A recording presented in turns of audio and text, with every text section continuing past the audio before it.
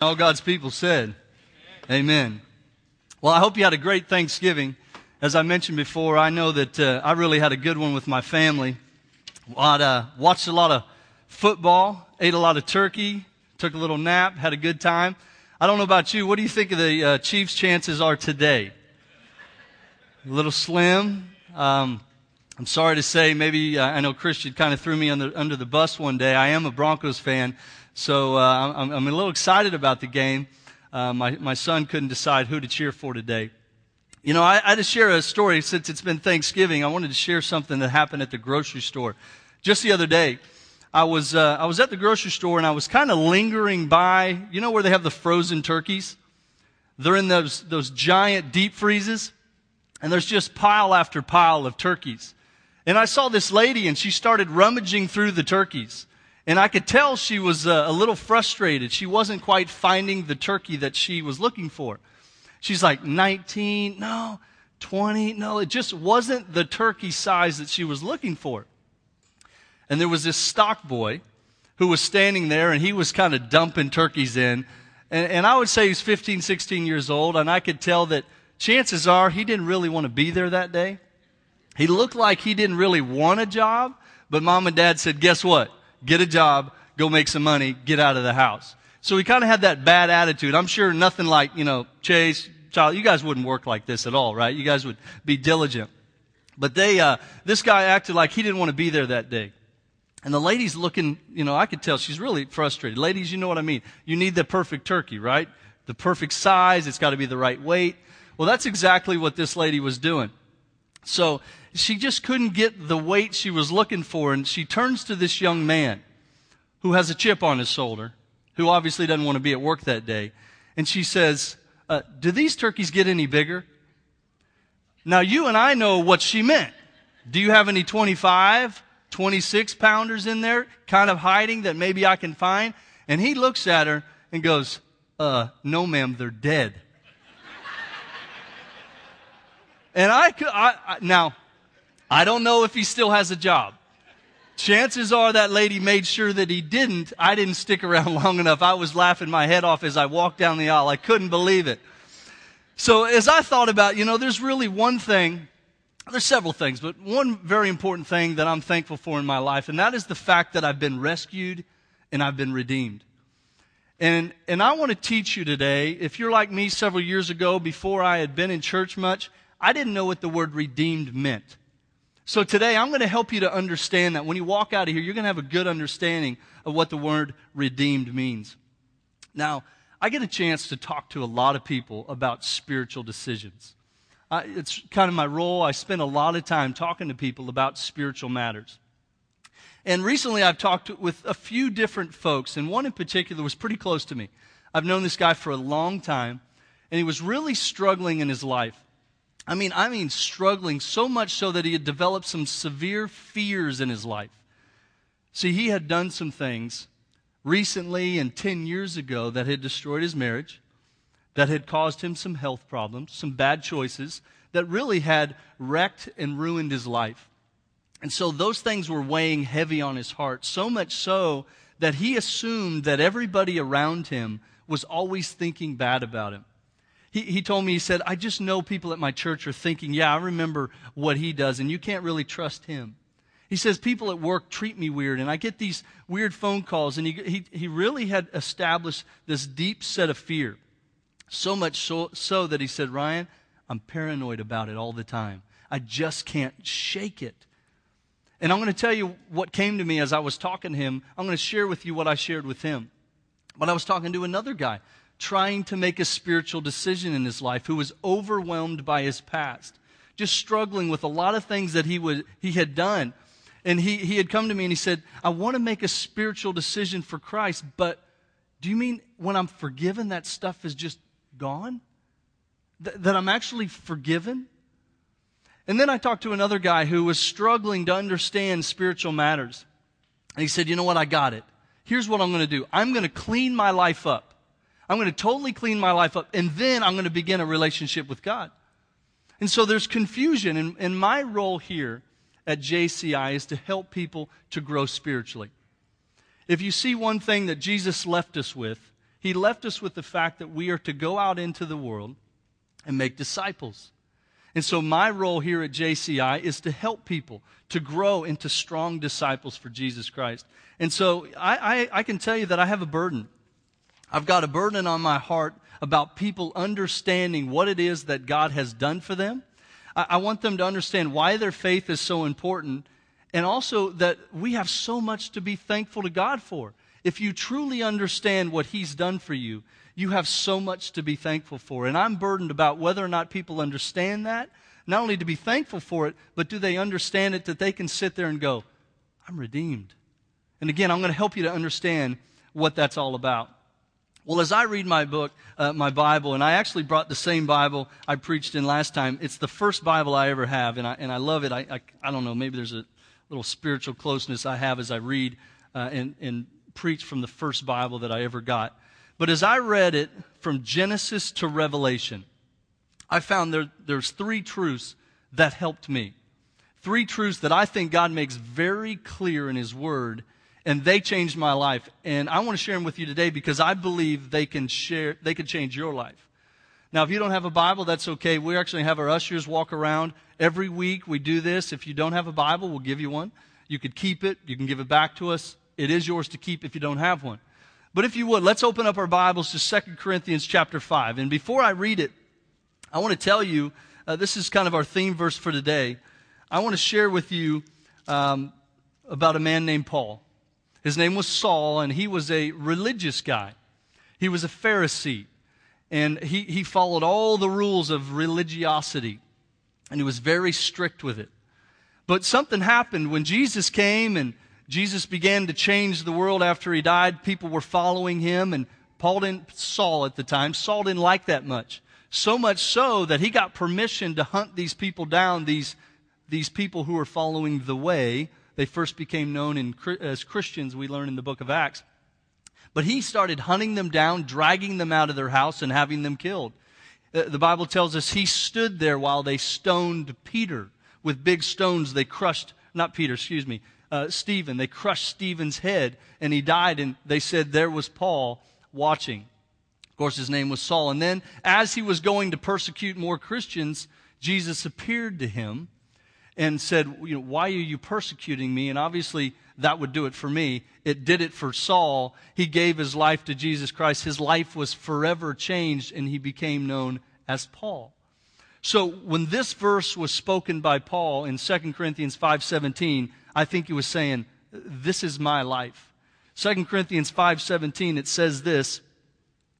It says, therefore, if anyone is in Christ, he's a new creation. The old has gone, the new has come.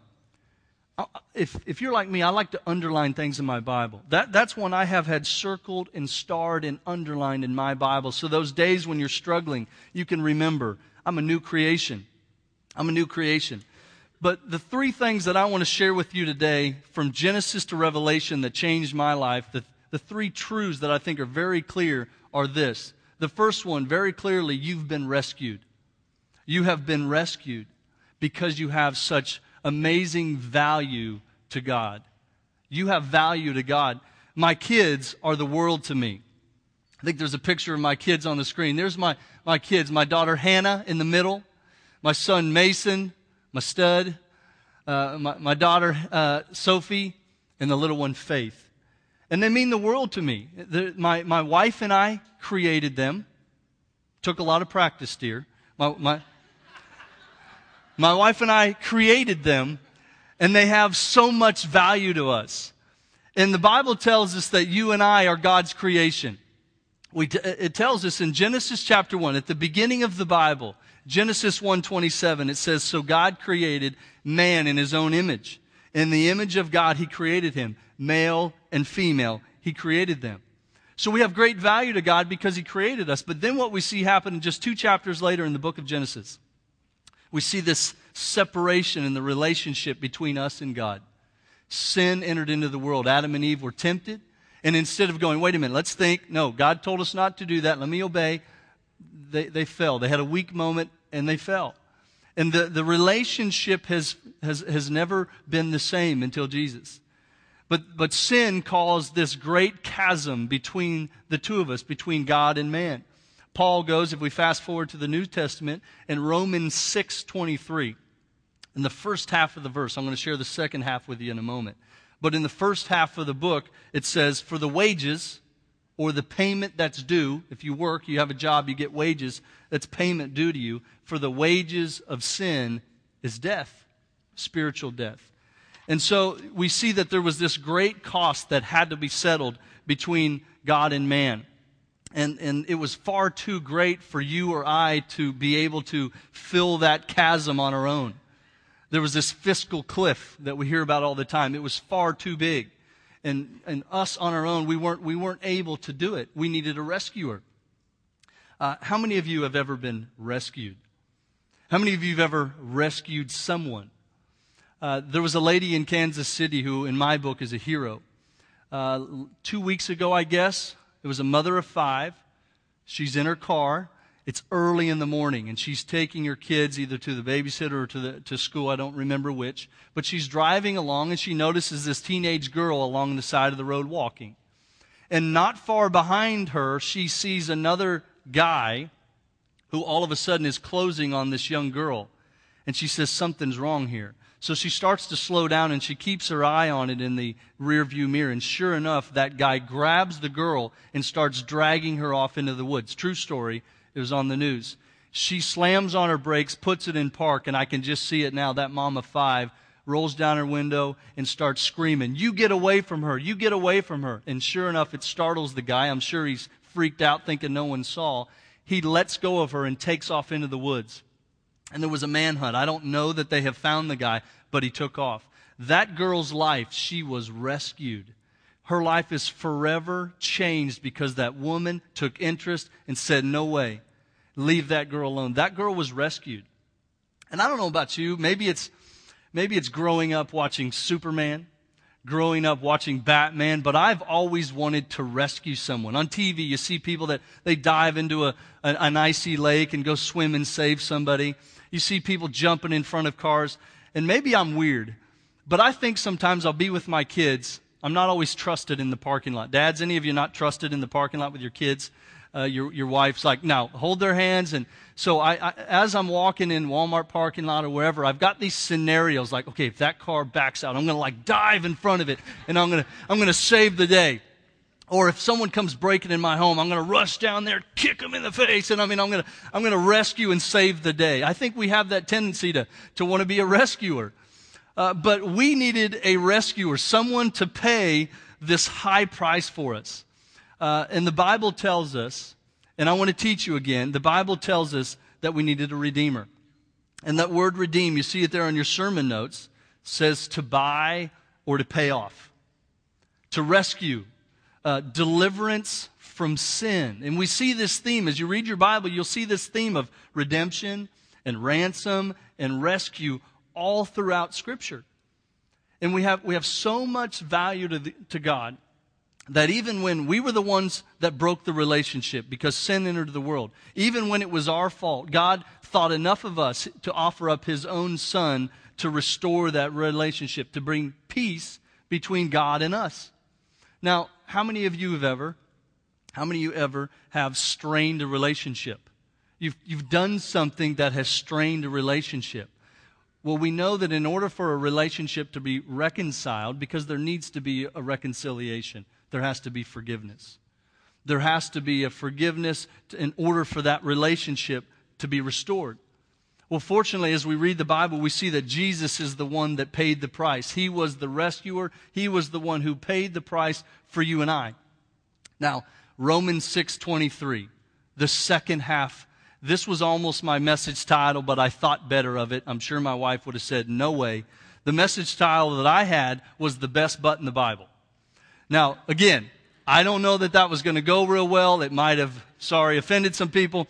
But Romans 6:23, the best butt in the Bible, says this: but the free gift of God is eternal life through Christ Jesus our Lord. That is the greatest thing you can ever read. The wages of sin is death, but the free gift of God is eternal life in Christ Jesus our Lord. Thank goodness. Speaking of Jesus, you see Galatians 4:5. Galatians 4:5 says this: God sent him to buy freedom for us. Did you hear that? God sent him to buy freedom for us who were slaves to the law, slaves to sin, so that he could adopt us as his very own children. Jesus paid the price for my redemption. I'm now reconciled. My relationship with God is now reconciled because of what Jesus did for me. He paid the penalty for my death, or for my sin. He paid the penalty of the sin that I deserved, the penalty that I deserved. Jesus paid the price. I can say without a shadow of a doubt, I'm redeemed. There's no more debt that's owed for Ryan Holt. I am paid in full because Jesus redeemed me.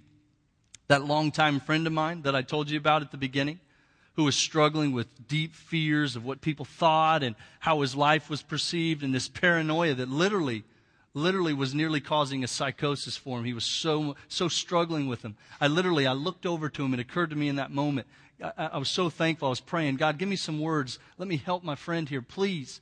And I looked over and I said, guess what? You're redeemed. He had come to Christ several years before, but had still struggled with some continuing sin. He had still struggled with some past things haunting his life. I looked over to him and I said, you're redeemed. I said, you could stand in front of the entire church and literally tell them everything. I said, who cares what you've done? Who cares about your past? You're redeemed. It is gone. It's no longer over you. There's no condemnation. I said, it's forgiven. And you could see this weight. It was like it clicked to him. I don't know, for some reason, he had not quite put it together that he was forgiven, that he had been paid for. That's why I love that song. Just about 5 or 6 weeks ago, for the first time, I heard that Big Daddy Weave song. And I said, that's it. I'd been thinking about how I wanted to share with people. And I wanted to get my message across. And I knew there were certain truths that I wanted to share. But when I heard that song, I said, Danielle, we have got to have someone sing that song.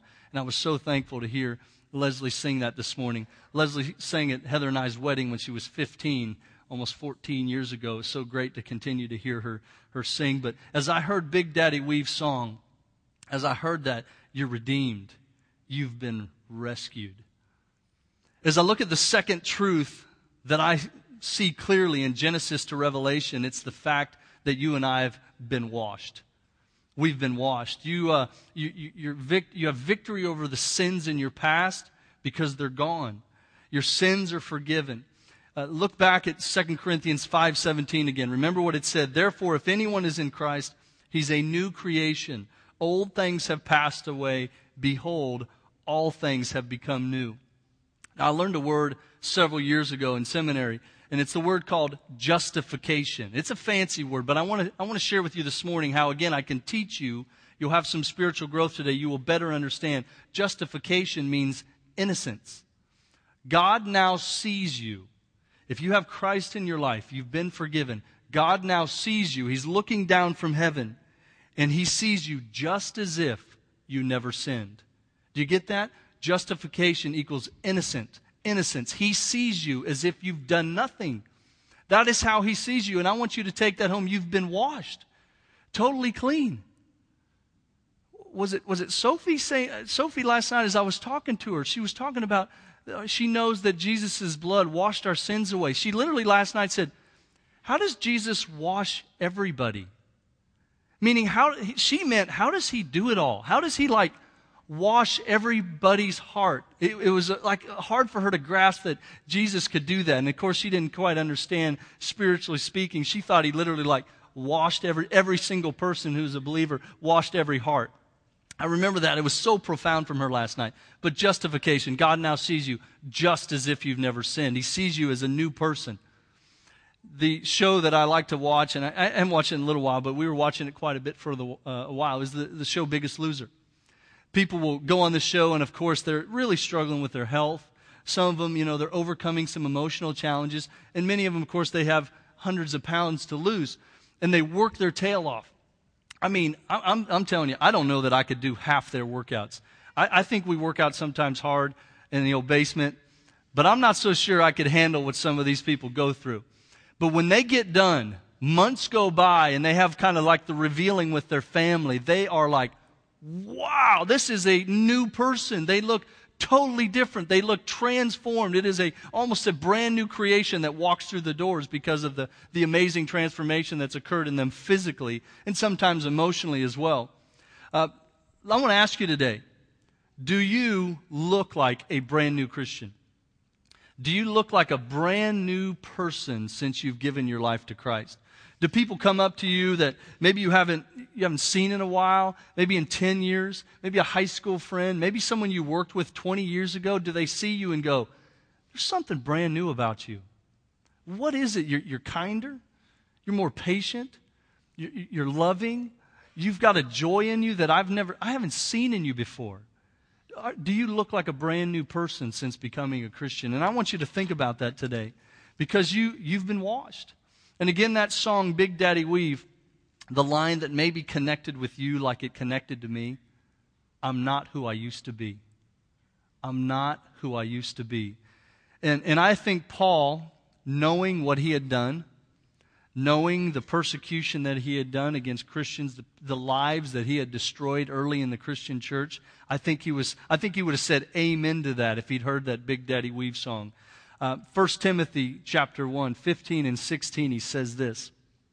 He's telling Timothy, he says, this is a trustworthy saying, and everyone should accept it. Christ Jesus came into the world to save sinners, and I'm the worst of them all. But God had mercy on me so that Christ Jesus could use me as a prime example of His great patience with even the worst of sinners. Then others will realize that they too can believe in Him and receive eternal life. Do you realize that your life is a testimony? At least it should be. The fact that you were who you were and you now are who you are in Christ, there should be some differences. And I'm not saying you have to be an axe murderer or, I used to do all these horrible, horrible things, but there should be some difference in your life since you came to Christ. I look at my life and I'm so thankful. Even on a morning like today, I can look in the mirror and I can begin to have thoughts of, what are you doing? You're not even close to worthy to go speak to God's people. Who are you to try to help people with spiritual growth? And I have to remind myself, I've been washed. I'm not who I used to be. That's not who I am anymore. I'm now a better husband. I'm now a better father. I'm now a person. We talked about finances the last few weeks. I'm now a better giver. I used to be like, no, I'm not going to give or help anyone. We now, obviously, it's just without question that we would give 10% and then some when we see other people in need, because that's what God would want us to do. I'm thankful that I'm not the stingy, drunk, scumbag womanizer that I was. Forgive my French, but that's who I was. I'm thankful that I'm not who I used to be. When I graduated college, Heather and I met in college. When I graduated, I was in the business world. I went into ministry about 8.5 years ago, but I was in the business world about 9 years. In my first job out of college, I got one of those jobs where I had to wear a suit every day. I had to wear a suit. I had to wear a starched collar. I had to wear a tie. And I got in and out. I traveled the whole state of Missouri. My territory, they're like, hey, here you go, rookie. You got the state of Missouri. So I traveled the whole state. I had like 200 clients that I'd have to go visit. So in and out of the car all day long. And you all know it gets a little warm in Missouri in the summer. And so I'm getting in and out of the car and I'm sweating. Well, I think I'm doing a good job. I go home at the end of a week of travels. And I'd take my shirt off and I'd toss it in the pile. And then I would, like Friday afternoon, I would take it into the dry cleaners to get it starched. Well, after a couple of months, I started noticing like this bad ring around the collar. And then, of course, I was like pitting out here I was like, what? This is disgusting. What's wrong with these shirts? And then someone said, now you're washing them before you take them to the dry cleaners to get pressed, right? Yeah, I am, actually. I didn't know that. I thought dry cleaners. I thought they were washing them for me and then pressing them. I didn't know that. I was a dumb kid. I graduated college at 21, so I didn't know. Someone failed to give me that class. That was not a 3-hour credit. Wash your stuff before you take it. So needless to say, I washed it and I was clean. And I thought about that. It was like this in my life. At that same time, I would have told you that I was a Christian. but I was not. I had religion in my head. I would have said, yeah, I'm an American, I'm a Christian. But it wasn't in my heart. I looked good on the outside. I had my suit on. I looked like a nice churchgoer guy. But nothing was washed on the inside. I had ring around the collar in my spirit and in my life. So when I gave my life to Christ, my sins were washed away. All those stains were gone. You know, one thing that was neat as I wrote this message is I thought about person after person who I have seen their lives be washed. I mean, literally, they have been transformed. People that I've gotten a chance to walk with, lead to the Lord, see, just get some real junk out of their life, things that they struggled with. It has been awesome to see person after person literally become a brand new person, a brand new creation, better husbands, better employees. It's been amazing as I thought about them. I almost cried as I just thought, thank you, Lord, for these people's lives have been transformed. You know, as I thought about it, you don't have to struggle anymore with the same, perhaps struggles, the same sins that you've struggled with for years and years. This friend of mine was doing that. This other friend of mine, they just were struggling. They're like, I can't overcome. Listen to what Paul says. Listen to what Paul says in Romans chapter 7, verse 24. He says, oh, what a miserable person I am. I mean, he knew he had struggles. He was a sinner like the rest of us. He said, who will free me from this life that is dominated by sin and death? Then he gave the answer. Thank God, the answer is Jesus Christ our Lord. You can have victory in your life. You can know that you're washed when you have the Holy Spirit leading you. But you've got to have the Holy Spirit leading you. See, if I'm going to live my life and have a bunch of junk in it, and what I mean by junk, I mean sinful things, immoral activities, or really things that don't give me any purpose, any strength, any moral compass whatsoever in my life. I can tell you what, I'm going to be weak spiritually. I'm not going to have any victory in my life. There's not going to be any fruit for God if I'm, in a sense, filling up on spiritual junk food. Now, I brought a Kit Kat bar this morning. And I'm going to just tell you, I like junk food.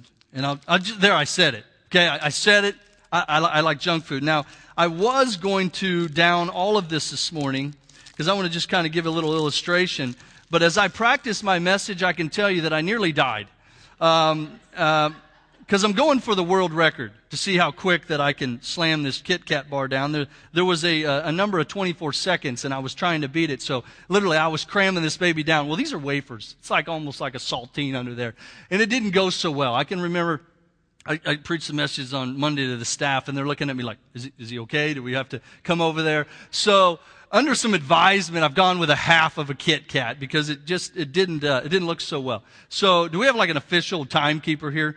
Let's see how quick I can get down a half. I'm sorry to disappoint. I was gonna nail down a whole one, but again, it didn't go so well. So I see the clock here. I'm gonna go for it right now. Okay.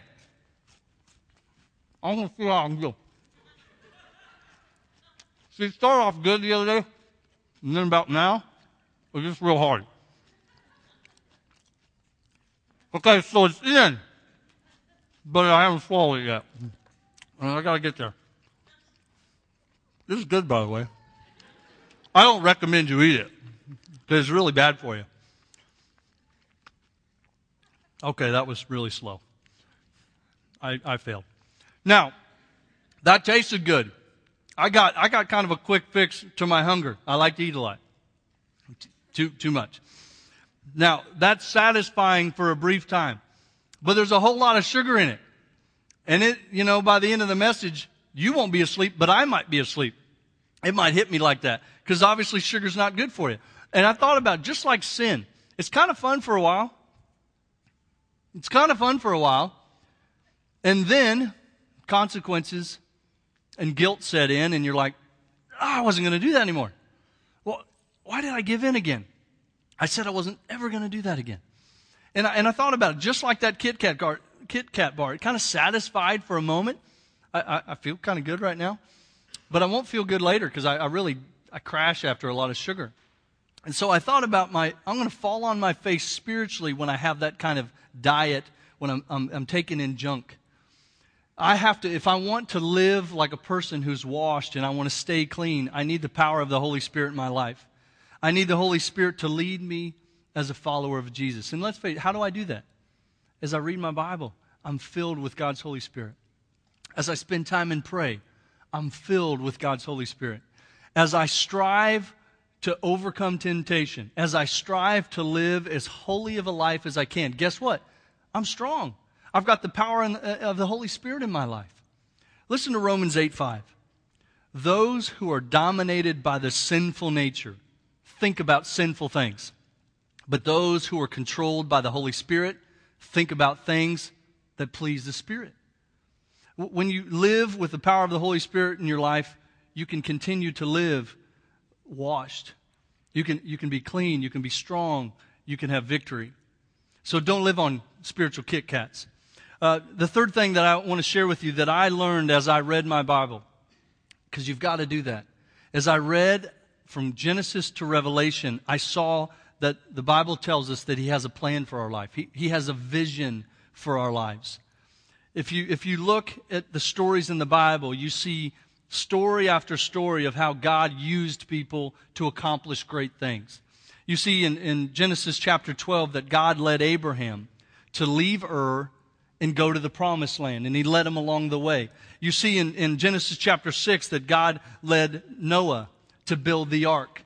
You see in Genesis chapter 41 that God led Joseph through a bunch of trials, a bunch of things that I don't know about you, but I would never want to have to face. And what happened at the end of it as God continued to lead him? He ends up the second in command of all of Egypt. We know that in 1 Kings chapter 6, God led Solomon to build his temple. And so on and so on. And my point as I read that is like, God's got a plan for my life. And God has a plan for your life. And there's a verse that I want to share with you. In Jeremiah 29:11, God is talking to His people. He's saying, I haven't forgotten about you. I'm going to be with you. And I've got a plan for you. So as I read this verse, I want you to enter in. Now, we can go, well, He was talking to them. Guess what? He was talking to God's people. And here it says in Jeremiah 29:11, for I know the plans I have for you, God's people. They are plans for good and not for disaster, to give you, God's people, a future and hope. And so let me ask you, what are you going to do for Him? What do you think God's plan is for you, and what are you doing about it? If God was to write a story, an account in the Bible of Journey Church International, because if you look at the Bible, He includes names of people. Hey, and so-and-so, so-and-so, and so-and-so did this. So if He was to have a section in there on Journey Church International, and He was listing, and so-and-so helped us with this, and so-and-so solved a crisis this morning with the sound, and yay God for that. What would it say? Would you be listed? Not that we do it for our glory, but what is it that you would do? Would you be involved in that plan that you're a part of? And I understand. I've been maybe where you're at in the sense of this. I'm not equipped. Who am I to do anything? I'm not ready. Now, other spiritual greats in the Bible had similar thoughts. Moses. I think Moses is one that we can look at and go, man, I'm with you. And he was, of course, there out in the desert, and God appeared to him in the burning bush. And they have this little dialogue. And Moses is struggling about what God's like, okay, now, you know that mean, nasty Pharaoh guy? I need you to go over there and just tell him to cut it out, free the people, and just, go about your day. Go get it like a Dairy Queen afterwards. He's like, I don't know about that. So he's a little frustrated. Look at Exodus chapter 4, 10 and 11. But Moses pleaded with the Lord, oh Lord, I'm not very good with words. All God's people said amen, right? It's not easy to talk or defend your faith. I never have been, and I'm not now. Even though you have spoken to me, I get tongue-tied and my words get tangled. Verse 11, then the Lord asked Moses, who makes a person's mouth? Who decides whether people speak or do not speak, hear or do not hear, see or do not see? Is it not I, the Lord? Come on, who are you talking to here? I've literally, for a while, I had some friends and family really doubting God on a lot of things. Like they were having struggles with creation and struggles with the enormity. And I said, who are we talking about here? I think we're talking about God, right? I think God can handle that. And so God says in verse 12, oh, there's 12 verses there. Now go, I will be with you as you speak, and I will instruct you in what to say. So you've got to realize God's going to lead you in what you do. God's going to speak through you. And as we see later in this text, this exchange between God and Moses, guess what? Moses is still kind of hedging like, I don't know. God says, okay, I'm going to send someone to help you. And he sends his brother Aaron. So you've got to realize, guess what God may very well do in your life? God's going to bring someone to walk with you. Not only is he going to speak through you and lead you, but he's going to bring someone to talk and help you through the situation. That's why it's so important that each of you get involved in volunteering in some fashion. Why? Because you're not volunteering by yourself. You're volunteering with a group of people that you'll sharpen each other, you'll encourage each other. Most of the men that years ago that I early in the morning was volunteering and Saturdays and different things, guess what? We've all grown in our faith. We've all accomplished things, and most of us are now in full-time ministry serving God. Now, I'm not saying that everyone has to get to that crescendo, but wouldn't you like to be in 5 years or 10 years right in the midst of God's will for your life because you started somewhere? You started somewhere volunteering. How about this? We have small groups at this church for similar reasons, so that you'll have not only opportunities to grow spiritually, but you'll have opportunities to make friends who will then say, hey, do you want to come with us this weekend and volunteer? Hey, do you want to, like Sunday, let's show up early and help the setup team. Do you want to be great? Meaning you're going to have people just like Moses had Aaron. If you don't get entered into one of those things, you may struggle, and who knows if Moses would have ever gone to free the Israelites if Aaron hadn't gone with him. So maybe you might not accomplish anything unless you get around some people who are going to go with you. So thank goodness that we have those mechanisms in place to help you grow spiritually. And I say amen to this. Thank goodness the Bible tells us that God isn't done with us yet.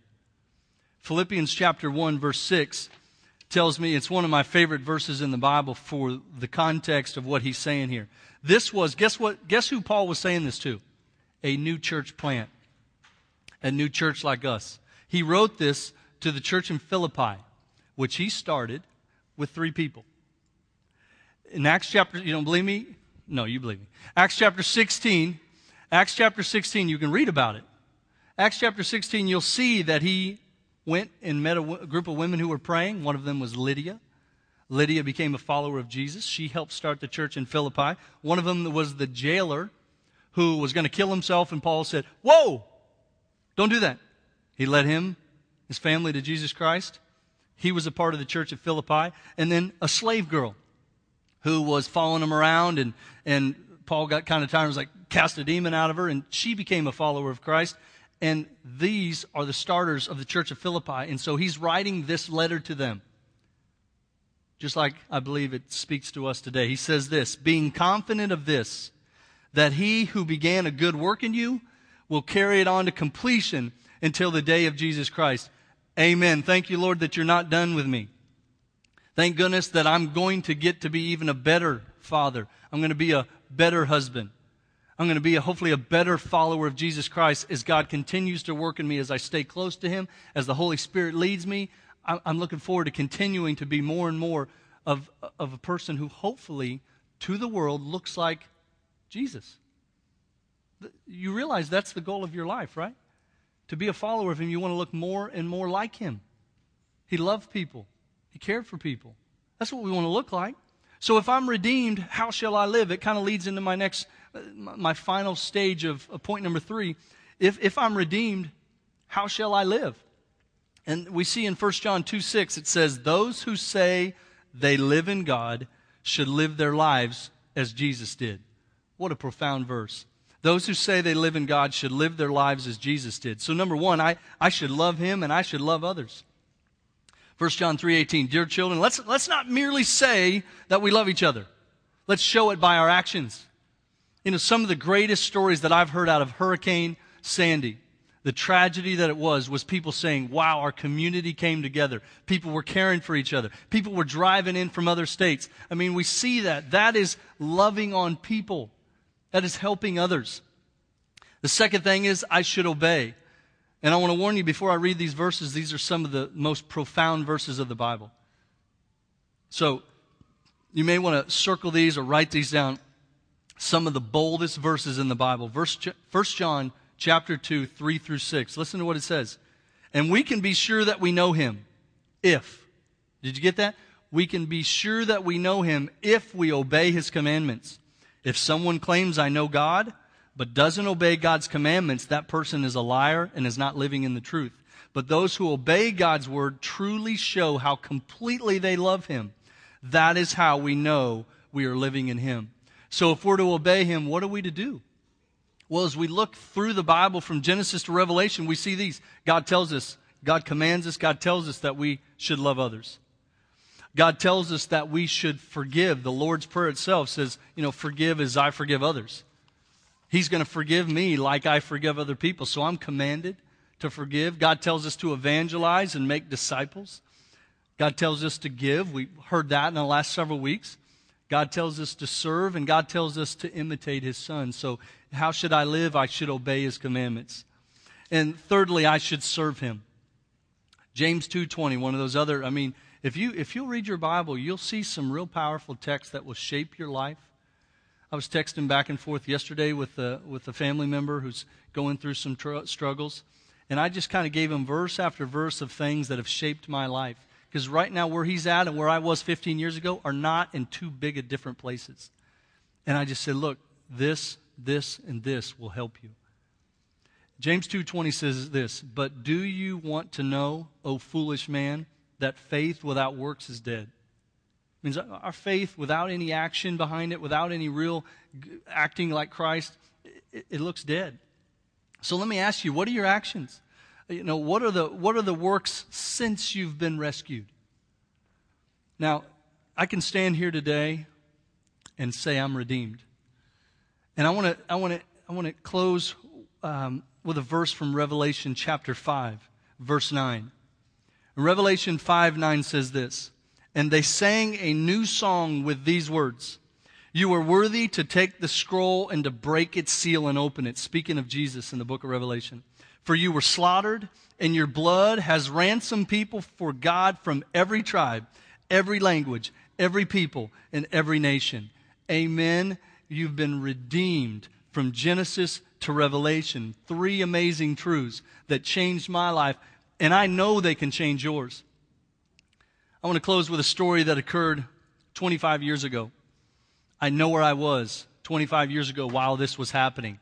Amy Zerby, who was up here singing today, I was actually at her stepbrother's house 25 years ago when this event was happening in our nation. I was 13 years old, and we were at a friend's house, and the whole world was watching this on television. This young 18-month-old girl in Midland, Texas, had fallen into a well. Some of you remember it. The entire nation watched as they tried to freeze baby Jessica. And they did everything they could. Literally everything shut down to focus on freeing this girl. And for a couple of days straight, they brought in wells. They were trying to figure out, because when she fell down 58 feet down a well, I thought of that. I can't even imagine if that happened to my daughter Faith or anyone. And of course, she got pinned in such a way where she was pretty helpless. And they had her singing nursery rhymes. They were trying to soothe her. Well, on the third day, they had drilled a well parallel. And of course, they were afraid that it might cave in. They were worried about if something happened, there would be nothing they could do. They couldn't get her out quick enough. And we'd been watching for hours. And by then, I'm sure we had like 72 Cokes, as teenagers. And I'm thinking, I got to go to the bathroom. But I don't want to miss this, because I just know as soon as I go to the rescue, they're going to pull her out. And it got to where I'm like, I can't wait anymore. I got to go. So I run to the restroom, and sure enough, I'm in there, and he goes, they got her! And I'm like, ugh. I come out, and of course, they're rushing her out, but I missed it. Now, fortunately, of course, they replayed it like 92 times over the next couple of hours. So I didn't miss it, but the live moment, I'd been literally, here we are, teenagers watching, I don't know what it was at the time, CNN or something, just nonstop. But that girl's life, she could not get out on her own. She was trapped. She was stuck. She needed rescued. And she was rescued. And now, 25 years later, she's married and she has 2 kids. And her life is forever changed because of what happened. You know, some of you here today need to be rescued. You need to be redeemed. And you need to be made new. And as I thought about it, I put together some next steps today that I want you to take a look at your sermon notes. And as we close, I want you to focus on these. Today, the next steps for some of you here in this room, as you thought about it, saying, this is me. You've connected with my heart this morning. Number 1 is you need to get redeemed. Don't wait. Literally, don't wait. Give your life to Jesus today. And secondly, live thankfully for what Jesus has done for you. Live thankfully knowing what He has done in your life. And third, some of you today, maybe you're redeemed, you're rescued, you're new, you're living for God, but you needed to realize there are other people who need rescued. There are other people around you that need someone to invite them to jump in front of that moving car and say, do you want to come to church with me? Do you want to check it out? Just got a group of people that enjoy coming and worshiping God together. You want to come? Somebody you know needs rescued. So before I close, before I have you bow your heads in prayer, I want to just look all of you in the eye this morning and say, I don't know where you're at spiritually, but God does. God knows your hearts this morning. He knows which one of you came in here this morning that says, you know what? I'm not redeemed. I haven't been rescued. I want to. And I've done some stuff that I'm not proud of. And you don't have to tell it to me. You don't have to tell it to anybody. You just got to confess it to God and say, God, forgive me. I need you. I want to turn away from that stuff because that's what I had to do. I was knee-deep in junk, and I had to say, I don't want that anymore. I'm going to turn my back on that. I need you, God. And I started walking towards Him. And then He changed my life. And you can do that in a moment here. You can just say, God, come into my life. I need you. I'm empty. I need you to rescue me. And so with every head bowed and every eye closed, if that's you this morning, it's only you and God right now. You can say this prayer. The words don't change your life. The words don't save you.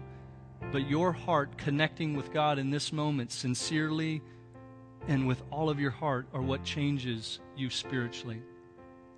Father, I thank you today that there are those here that they need Jesus today. They need to be rescued. And Lord, I pray that when I say this prayer in a moment, that whoever that is, they would, with an open heart, say that prayer to you. And if you're here this morning, right now, you can follow me and you can say this prayer to God. Dear God, I need rescued. Forgive me, Lord, of my sins.